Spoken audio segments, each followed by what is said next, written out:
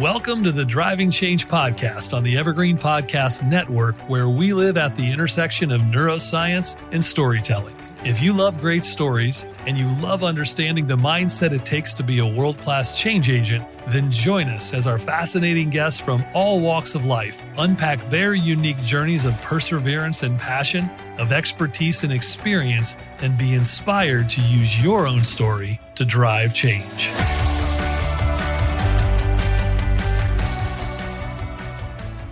Welcome back to the Driving Change Podcast. As usual, I'm your host, Jeff Bloomfield. And as usual, I have a very insightful and intriguing guest on today.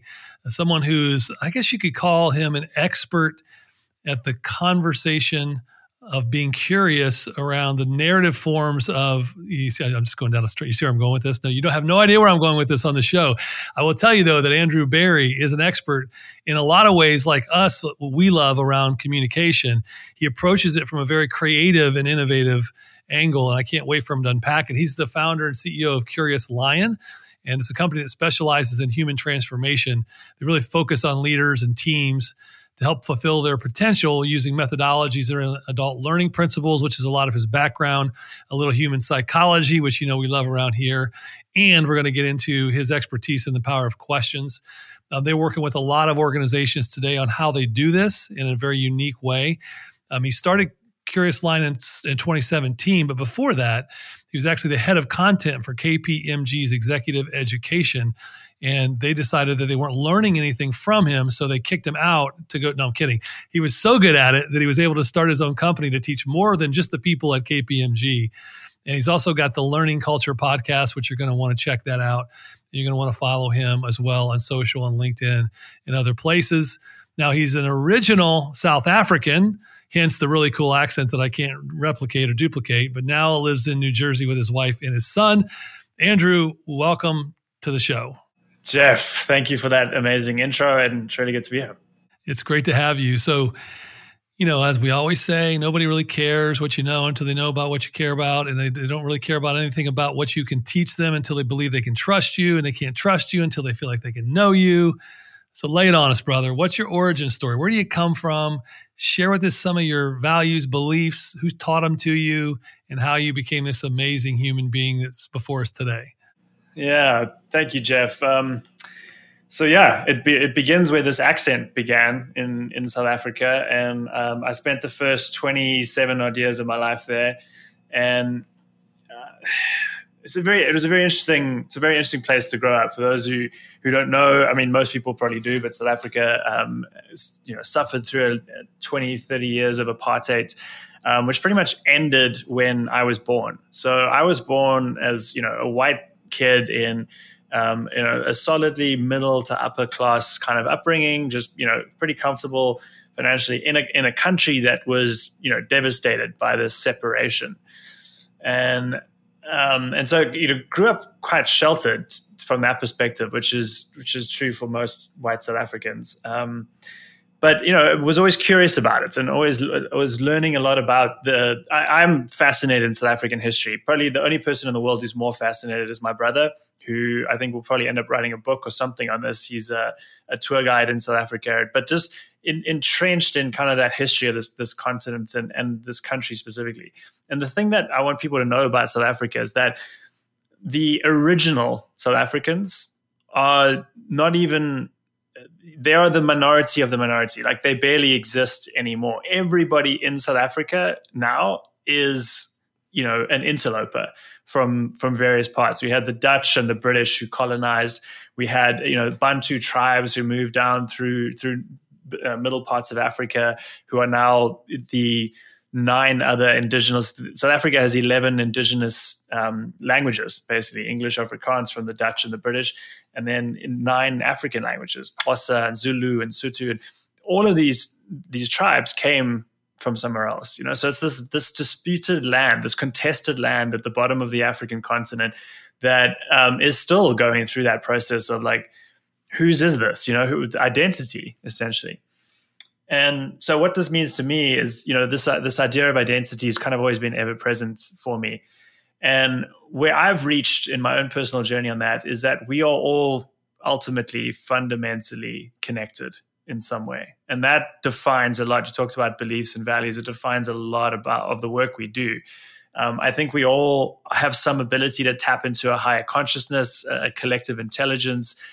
We can channel that by getting in touch with our own unique ability and identity.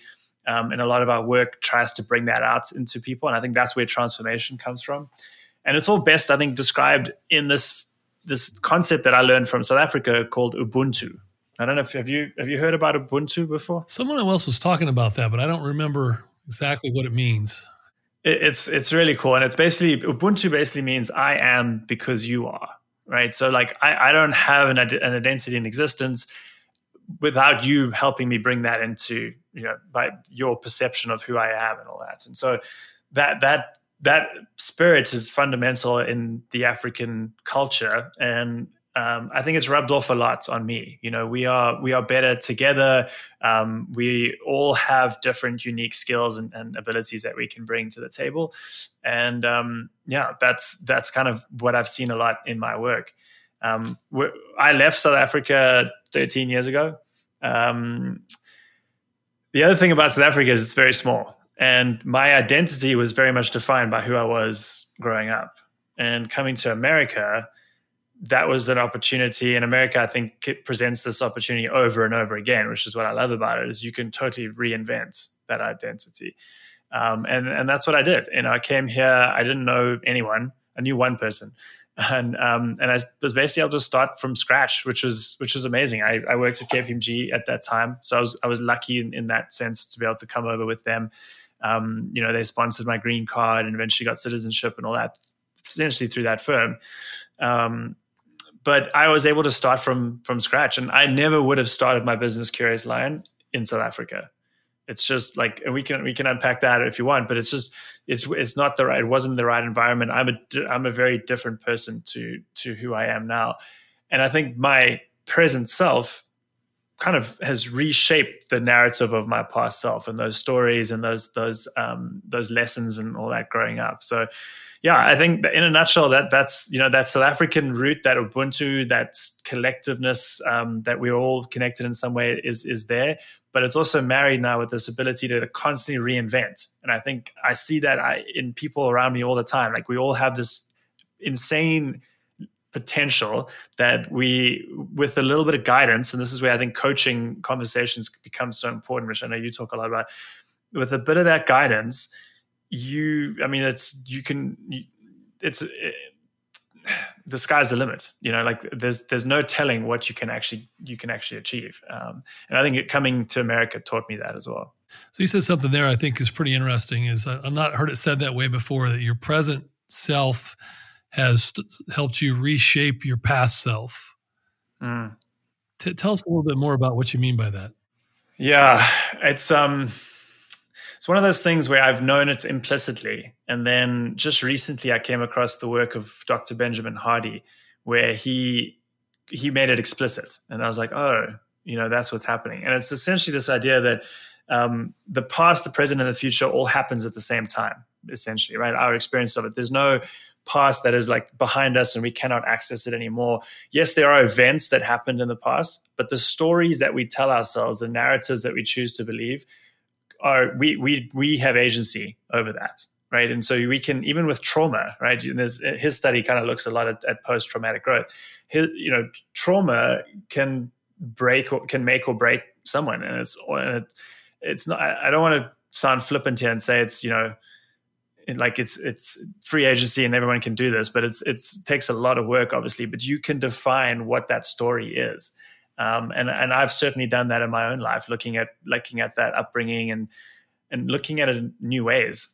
Yeah, I think it's a very, very wise way to think about. Some people are stuck. They say they're stuck in the past, or they live in the past, or they live in shame of their past, or there's a lot of things in their past that have really held them down from being able to be more, not only in their present, but then it limits their thinking in the future. So I like that we're all a part of the sum of our life's experiences. And we think about it sometimes as a progressive linear path. And once you've stepped past chapter 1 and you're on to chapter 2, well, chapter 1's in the rear view, but no, not really. You're saying that it's all threaded through into the past, present, and future into what you would argue is all wrapped up into what's possible, right? What's potential. Well, and so this future self as well, which I'll talk about for a sec. But I think that's why you asked that question to start your podcast, right? Because it's what our past does define who we are. But I think the thing that I've started to realize as I've gotten older is that we get to shape that narrative. If you're intentional about it, you can shape that narrative. It doesn't define you. It's not something that happens to you. It's something that you have agency over. And this applies equally to the future self, that concept of who we are. And I know the power of visualization, I'm sure it comes up a lot in your work. We use that a lot. That's a huge thing as well, to think about that whole thread, basically your origin story and your future self. And Benjamin Hardy and Dan Sullivan talk about 10xing that, having something that seems so impossible that it defines that crazy 10x vision defines the present person you are now, the things you do, how you show up, the goals that you pursue.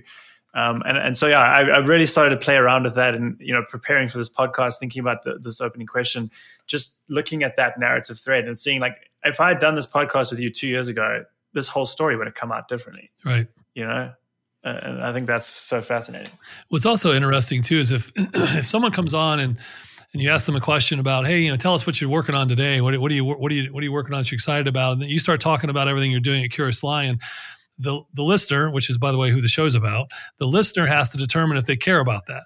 Right. About what you're doing. Yeah. But by saying, hey, tell me your origin story and where you come from, even if I have no idea what South Africa looks like, smells like, behaves like, what it's doing is it's triggering in me what my origin story is like. It almost helps people to take an inventory of their own story just simply by sharing your past story, whereas seems to be someone's present story doesn't have quite the impact to do that psychologically, right? I'm evaluating it in my analytical network when you're telling me a present credibility story versus my emotional empathic network of my own story when you're telling me a personal origin story. Yeah.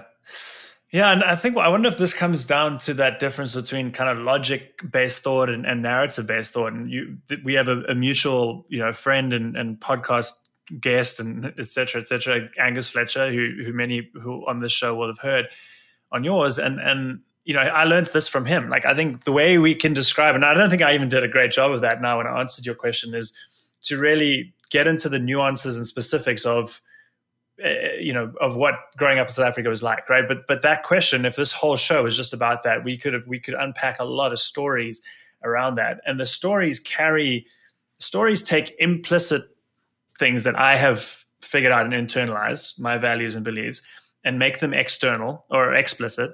And then the listeners who are listening in here can take that explicit story and internalize it and make it implicit through the process you described, through saying, oh, this is like what I had, or this is not like this was different, right? And so then you start to, whereas the present thing, I think also, like, you're answering that question in a much more fact logical base. Like, I have done this and this and this, I get this award, and it's much more like fact based. And that doesn't invite that same level of interaction with it. Yeah, it's huge. And we teach people this all the time, and you can see it unfold. But I think, to your point, taking it and pulling it from the unconscious to the conscious helps you go from being intuitive to intentional. Yeah. In the way that you ask questions and the way that you communicate with others. So I love it. That's awesome. And Angus is just right up the road at Ohio State with all of his work on all this stuff. And people who haven't listened to that episode can rewind a season and a half and go back and listen to it, because he's very, very sharp at that. So I want to know, what was take me into the room where the moment happened. And I know it's never just one moment, but I'm going to make you go there, right? At KPMG, when you said to yourself, I should go do this on my own. Yeah. Like, when was that spark? And I'm sure it was not just that one moment, but what was the evolution of that moment to the point of having the guts to go do it? Yeah. This is such a good question. And I've thought about this a lot, because it was definitely a long sequence of events. I think right from the beginning, I knew, I was in, like, this thing about Ubuntu, we talked about connectedness, or I because of my interest in that growing up, I was always into, like, Buddhism and meditation, and, like, way before my friends, so I'm talking like late teens, early 20s here. I was really into that kind of thing. And actually, I spent 2 years of my time in South Africa, the last year of my college and the first year of my work at KPMG actually with dreadlocks. And so I had these long dreadlocks. I was barefoot. I wasn't barefoot at KPMG. I didn't. That was probably a bridge too far. But I was barefoot, at college, and so it was very different. I was a very different person back then. And so I think a lot of that, I just felt like it was interesting. It's at the same time I was really good at logical analytical things like maths and accounting and whatever. So I studied in South Africa to become a chartered accountant. It's like one of the top professional the top probably designation you get there. And my dream was to kind of, and sort of a self-imposed, an imposed upon me dream, but like that I had assimilated as well. I was like, I should take this path, which was to become the CEO of a company. It's like, okay, that's, I have the potential to do that. I'm going to go on that path. And, ironically, I am the CEO of a company now, but it's my own. That was not on the cards back then, right? Not at all. And so I had these very conflicting, I had this, very spiritual, kind of background and interest, and then this ability to be, good at these, things, basically like business things. And so, I was trying to marry those two. And I think that showed up a lot at KPMG. I always thought of a better way to do something. I was always questioning the status quo, and it's like I look at my own company now. Like I want to have people like that as well. But some people that fulfill certain roles, I don't want them to be doing that. I just want them to be like doing what they're supposed to be doing. And so I think at times I piss people off, and sometimes but others, like mentors of mine, saw that potential, right, and kind of pulled me out and pulled me aside, I guess, and took me under their wing. And funnily enough, there were 3 strong female leaders that did this for me. One in Johannesburg, and then 2 here in New Jersey, and all 3 of them at KPMG. And somehow they saw something different in me, and and I think the fact that they were female is significant because they were, it's a very male dominated. Especially one of them grew up in the 90s, she was the first partner in insurance in KPMG in New York City. And that was a massively male dominated thing. And she broke that ceiling, And so I think saw that I was different, I could do what you told me to do, but I kind of didn't want to. I was always doing something different. And so, that's the chain of events that finally led up to the point where then I think it just became down to courage, honestly, having the courage to do it. Because I had always wanted it. I always been seen that I could think about things differently. And then the courage thing eventually clicked into a place where it's kind of funny actually, because it was a complete false, I sold myself a narrative, which felt right at the time, that I had a friend who left KPMG just before I did. He went to JP Morgan. He had a really good position there. And it felt like there would be a good opportunity at JP Morgan. So I'd break free, do my own thing, and they would be my first clients. And what a great first client to have, right? And so I did that, and I made all these, we were going to do compliance training videos. And so I made a portfolio of these things, and we had this long sales process with them. They didn't become a client. I've never actually worked with a bank, and we've never created compliance videos. But that thing is what got me to do it. And what I learned quickly was that the market tells you what they want. And so just showing up and being, and then I was I had no choice. I had to just show up and engage and figure out what people needed. And then, so at the beginning, I was just taking on whatever I could. And that's kind of how it got started. And so, I think, necessity is the mother of invention. I had to figure out a plan. And I did. And I built up the courage in whatever way felt right at the time to do it. And all those things kind of led to where I am. Now, where did the lion come from? Yeah, so the South African connection, obviously, it's always been a spirit animal for me growing up in South Africa. I'm also a Leo by star sign, by birth, so that's in it there. Just a spirit animal, and as you get deeper into it, the way the pride is structured, the hierarchy within it, the collaboration, everything about Lion's life appealed to me. I can go to a safari and just spend 5 days staring at lions. It's amazing. You're drawn to the spirit animal of the lion and the actual lion. To me, the irony of a lion is in the States, we've got the antithesis, right? Lions are known as the king of the jungle, but then you got the Wizard of Oz where the lion had no courage. And yeah. But it's that dichotomy, I think, that makes the lion such a fascinating, with your company being called Curious Lion. Yeah. It's got a pretty cool. So I was curious how that all developed. Well, and curiosity was the key part, but the other part was I liked about curious was strange, different, and so that was also like, I always thought that was part of what we were, it was a different take on whatever we were doing at the time. Yeah, and I hated that expression growing up. Is my dad would always say, curiosity would kill the cat. I'm like, yeah, but, my papa would have a different take on it, right? Like curiosity also comes up with 5 different ways to solve the problem. Yeah, exactly. So the key is to not get killed while you're solving the problem, right? I know. I read the stories about you growing up on that farm in Ohio, and you wouldn't have got far without curiosity. No, not at all.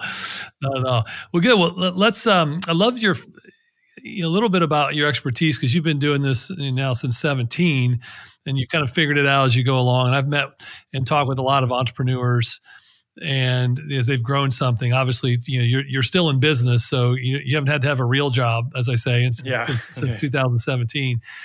What would you say is maybe the 1 or 2 really keys to your success at being able to stay out of the workplace and create your own entity and your own kind of idea of what you can do to solve problems for other people, and then actually build a team around it? What have been a couple of your keys to success for those who are maybe thinking about starting something new, or maybe they're in the middle of something new and just need some encouragement? Yeah, that's a great question. The first thing that comes to mind is a thing that we're kind of building a product around now is adaptability. We have gone through so many iterations. At the beginning, it was these compliance videos for banks, never happened. The real first work was just whatever people had. And it was really just me using the royal we with everything, but like it was just a freelancer. And then, slowly built a team of freelancers, and then we were taking on, it's kind of like where we got to now. And I think we're kind of going into a 3.0 phase now, which is, from like taking briefs from clients to be able to have a clear point of view around what, leadership development and organizational effectiveness and all that should look like. So yeah, it's definitely been an evolution. And I think being able to adapt to the client's needs, requests, what's happening, like the adaptive intelligence product that we're working on now has really come about because of my own experience, but I mean, everybody around us in our team, and certainly I think throughout the world's experience through COVID, that was a huge shock to the system.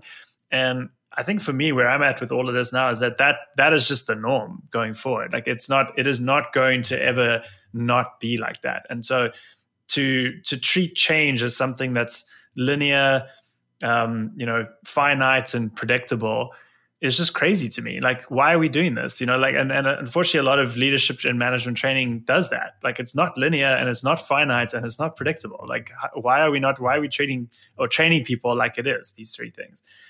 So that's a big thing. Like being able to adapt to change has definitely helped a lot. And I try to reverse engineer my process a lot on these things. And I think a lot of it is just comes down to just being reflective. I don't know how important this is in your work, but to me, like most ancient wisdom can be summarized with the phrase like know thyself. That's ultimately what it comes down to, and being able to really know who you are, like what your values and beliefs, like you asked at the beginning, but also like what are the stories I tell myself? How are they limiting me?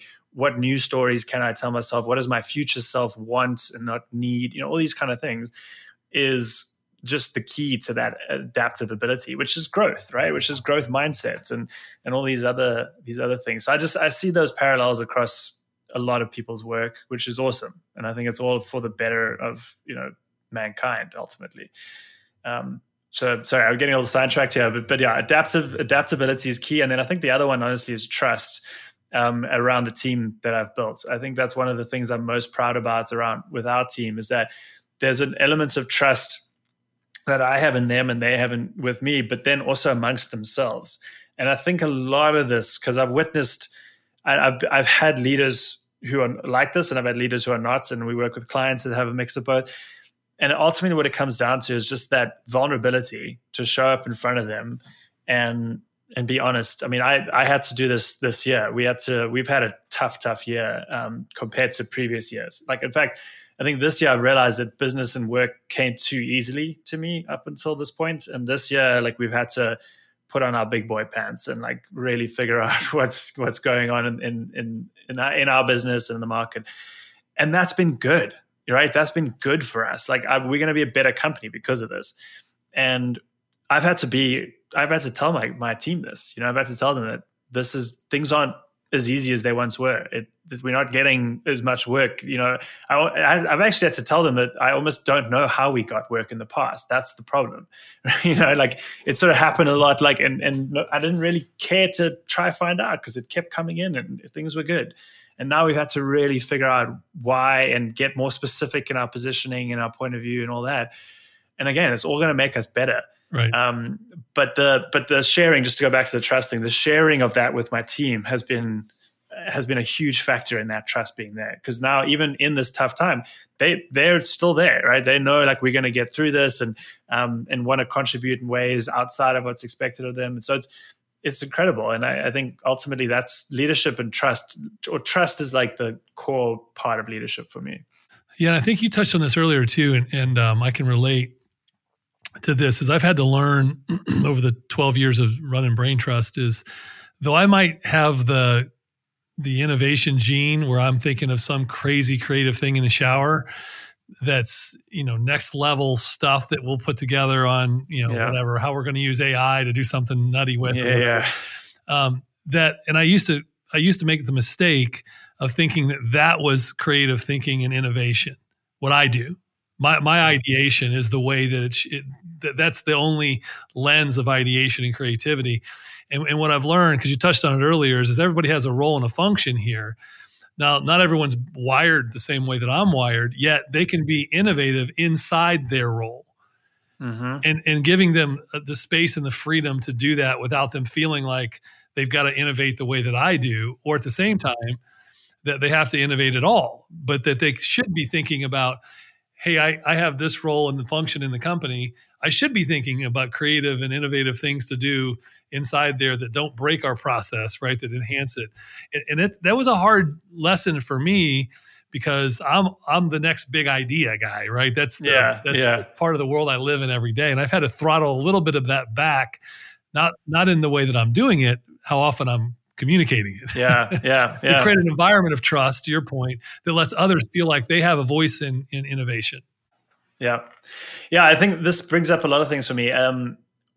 Ultimately, what you're trying to get to is the best possible outcome, right? So I'm assuming from little I know about you, but from talking to you, you welcome constructive criticism, feel like you want to get the best outcome, not that your idea is right, but that you get to the right idea.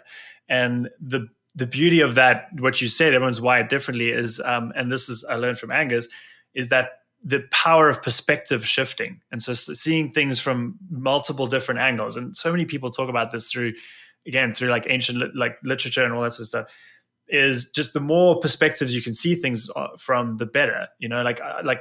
Einstein and Edison talked about this a lot. Like they didn't come, and this is the common, like, people have this misconception about creativity that like that idea in the shower comes fully formed, like it doesn't, right? It doesn't. And like, people need to know that that's okay. Like the first thing that comes out of your mind is the thing that came out of your mind. Like, just keep going with that, right? And then someone adds to it. Like, the creative process is about refining and elaborating and then stripping away. And you can't do that on your own. Like, no human brain can totally do that on their own.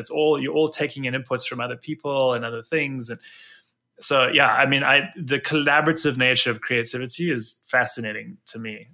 Do you find it's been, as you guys have grown and you've added people to the team, one of the things that's an advantage of being a founder is you've learned how to increase the speed with which your ideation and innovation goes from large scale all over the wall to quickly into practical, into execution. And your brain has learned the process of how to take this big giant idea that's all over the size of the wall and immediately look at it and go, that won't work, but we're going to run with this one.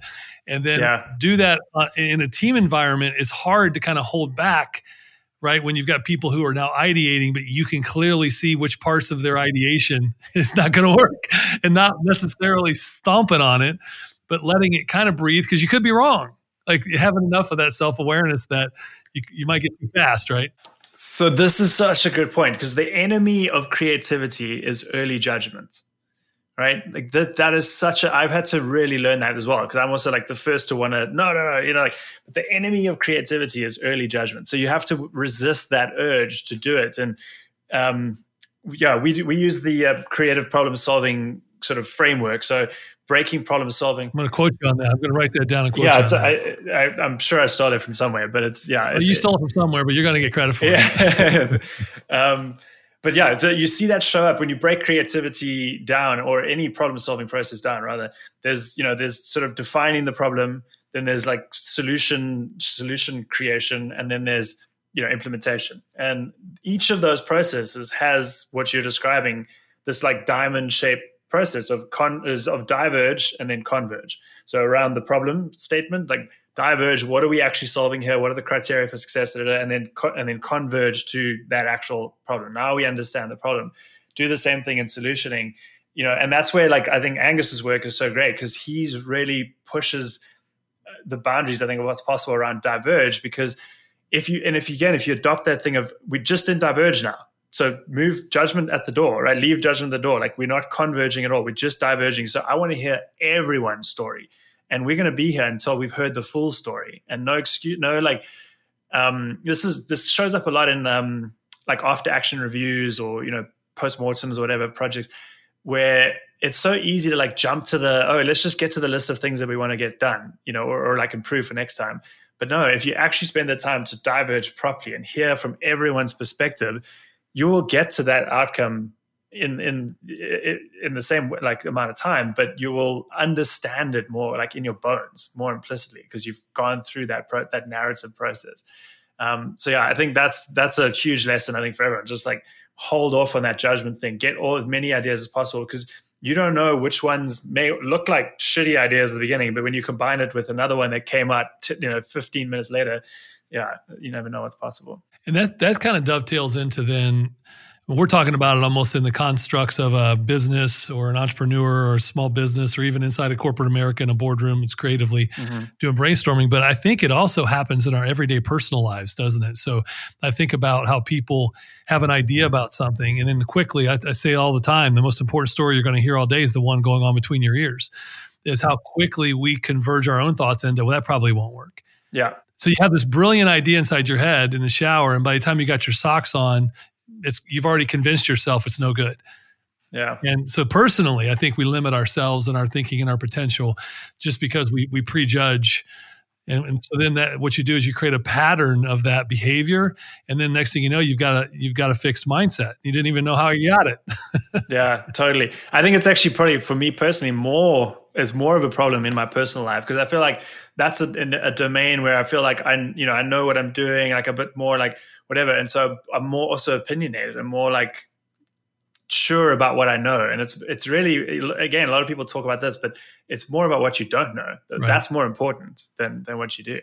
Yeah, it's a hard thing too, right? And I think part of it's the self-preservation orientation and the ego and all the different things around your own pride, and then it's coupled with this voice of complete insecurity for most people. So you're in this tug of war that you're having every day, constant, right? And I think all of us are. So I think when guys like you and I talk about it, someone out there listening is going, yes, okay, that's these guys, they're running their own business, and they're idiots. They don't know what they're talking about either. They wake up every day struggling with the same things I'm struggling with. Totally. I always say, like, everyone's winging it. Everyone's winging it. And it's this process, because like, I think you can have it figured out for a while, and to the outside, it can look like you've got it all figured out, but it's just, everything happens in peaks and valleys. Like, it just means that someone's seen you at the peak, and the valley's coming. Like, and if you're not, and that's why I love that you talk about intention so much. If you're not intentional about preparing for that and thinking about that ahead, like you're gonna have a really bad valley, but you can be intentional about it and be ready for it. And and just recognizing that everyone's going through that. No one really has it figured out. And what's your predisposition? Because I think a lot of folks are predisposed to, they have a thought or an idea, and their predisposition is almost to go, well, that's a bad idea. But what if it's a good idea? What if you play the what if? What if I'm right? What if I'm wrong? What if I'm wrong? What if I'm right? But most people tend to play one side of that conversation, and then they kind of keep beating that neural pathway into a groove, right?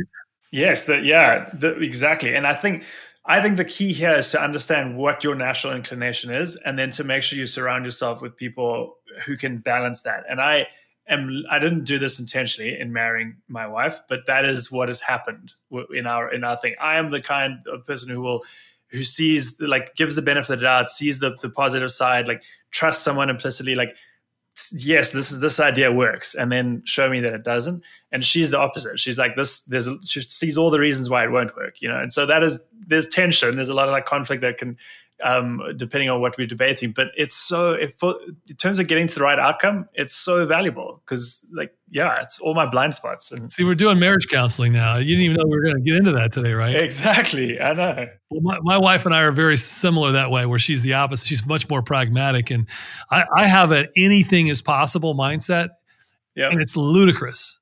Like, it's absolutely ludicrous because, I tell my team this, like, hey, I'll have 10 good ideas this week, and 2 of them are probably pretty good.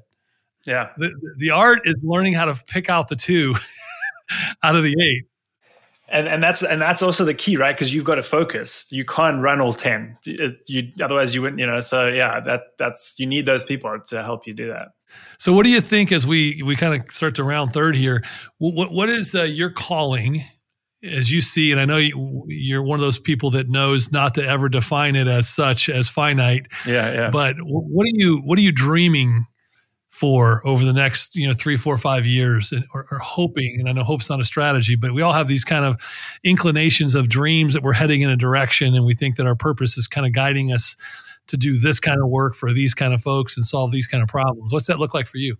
Yeah, I love this question. I think for me, the thing that I've always wanted and always hoped for people is to experience personal transformations.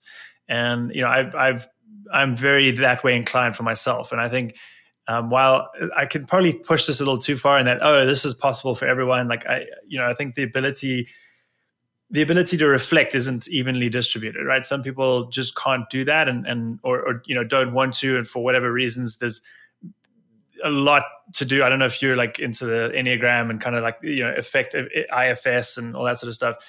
Your childhood experiences define a lot of this, and I've, thanks with my therapist, have sort of understood this a bit better, right? That not everyone is wired that same way, whether it's from neglect or trauma, and different things can make that impossible. But that said, I think everyone has a potential that is more than where they are now. And I think with the right kind of guidance and mentoring and conditions, sort of the system part that we talk about, we can help people do that. And so from a business perspective, what I'm driven by, what I love doing and what I want to be doing for the next 20 years is helping people achieve personal transformations at scale. And so we love working with big teams where, the company is large enough where our stuff works best with that kind of size. So I think that's what we're the best at doing. We can engineer an experience. Typically, it's a 9 to 12 months experience that has the best chance of getting that cohort of people a personal transformation, right? There's a lot of factors else that need to go into the motivation being number one. But for the most part, and we work with like high potentials and high performers. So for the most part, motivation is not an issue. And so we think we can create those conditions and that experience that can get people from basically an identity shift. They will come out feeling like a different person, a better person. And the part that really gets me going is that this shows up in their life. And I think you talk about this as well. It's not just showing up in that sales conversation or that coaching conversation or whatever, in the business decisions they have to make. It's in their personal lives, And I think that's a lot of the stuff we talked about is universal. We even went there, like to how it shows up in personal life. And so that to me is awesome. I think just being able to facilitate that for people, I could do that for forever. That's great. All right, last question. We're going to take it right off of that question.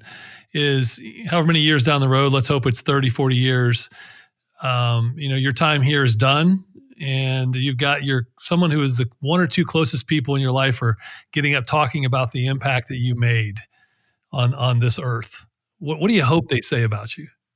Yeah, I think if people said that I showed up every single time and showed up in a way that made them want to be better, that would be great for me. Like, just showed people what's possible, not in the sense of like I'm going to wow them or outdo them or whatever, but just showed up that it's a mixture of vulnerability and I want to keep growing and I want to keep getting better. And like, if I show up like that and try to be my best self in front of them, that they see something in that and go, yeah, I want to make a change like this too. Yeah. That's why I know it's a deep question, one to end on, but I think it's a guiding question, right? It's totally. You started this thing off with looking backwards to look into the present. And as we look into the future, I think if we were ultimately at the end of our time in this realm and we looked backwards, that's probably a question we should ask ourselves, right? Was what do we once said? Yeah, I couldn't agree more. And I think if you asked me this maybe 10 years ago, I would have said, I would have like listed things that I wanted to have achieved. And like, that's, but I don't think people remember people like that, right. Like I lost my mom a year and a half ago now. And it was a life-changing thing that happened. And one of the biggest lessons I've got from that is those memories of her are the way she showed up and the things that it's impossible to describe. And I think you almost have to lose someone that close to know what that means. But like, I know like there are parts of me that are me because of that, because of how she showed up, not because of some concrete things she did, or, you know what I mean? And so, yeah, I think ultimately if I can be like that and showing up, being present with everyone I'm with, then I've got a good chance I'm going to inspire one or two people along the way to do the same. I love it. That's great. Well, thank you so much for being on. I enjoyed the conversation tremendously. I think it probably, through a narrative-based way, created some curiosity in the listener to think about their own story, maybe slightly different as well, in what they're working on. And so where can we find more out about you and your company and what you're working on? Yeah, Jeff, thanks for all of that. And I really enjoyed this conversation as well. So if people want to check out more about Curious Lion, go to CuriousLionLearning.com. And if you want to learn about adaptive intelligence, I touched on that a little bit earlier, we have a free email course on the topic. So CuriousLionLearning.com/flip for flipping the script. And you can get that course there and learn a little bit more about it. That's great. Well, this has been a blast. And also don't forget that if you're listening out there, check out Andrew's podcast as well, the Learning Culture podcast, and which has a lot of great, intriguing conversation on it as well. And we'll have you back periodically just to check in with you and seeing how things are going and how you're evolving. And I'm going to get you on that show because I'd love to hear your take on learning culture for your team at Brain Trust. That should be a great conversation. Excellent. Well, thank you for being on and enjoy the rest of your time this year as you plan for next year, and best of luck to you. Yep. Thank you, Jeff. Take care.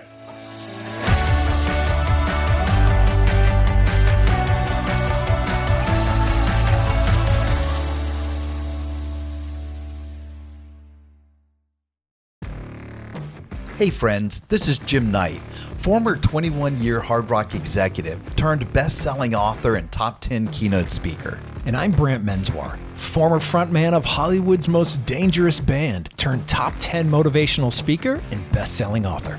We host the how-to podcast Thoughts That Rock, where we talk to rock stars, athletes, CEOs, astronauts, and even next-door neighbors who share their expertise and opinions.